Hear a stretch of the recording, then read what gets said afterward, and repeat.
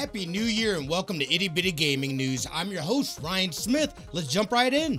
On the local front here in Las Vegas Inferno is partnering up with Valhallan Esports to put on a Super Smash tournament. Originally, it was slated for 2 p.m. It is now starting at 6 p.m. She'll be running till about 9 p.m.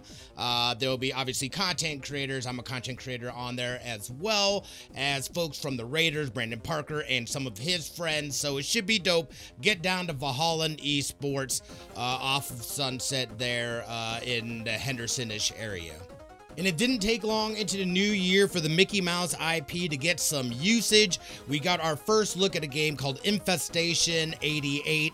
Obviously, it uses the Steamboat Willie version of Mickey Mouse, which just went into the public domain starting on the 1st. So we'll be seeing more stuff. I believe there's a film that'll be coming out. I know Tigger also is out in the public domain as well. So we'll see what kind of usage it is. The game's supposed to be a co-op kind of survival asymmetric game, I believe. So we'll keep our eye on it.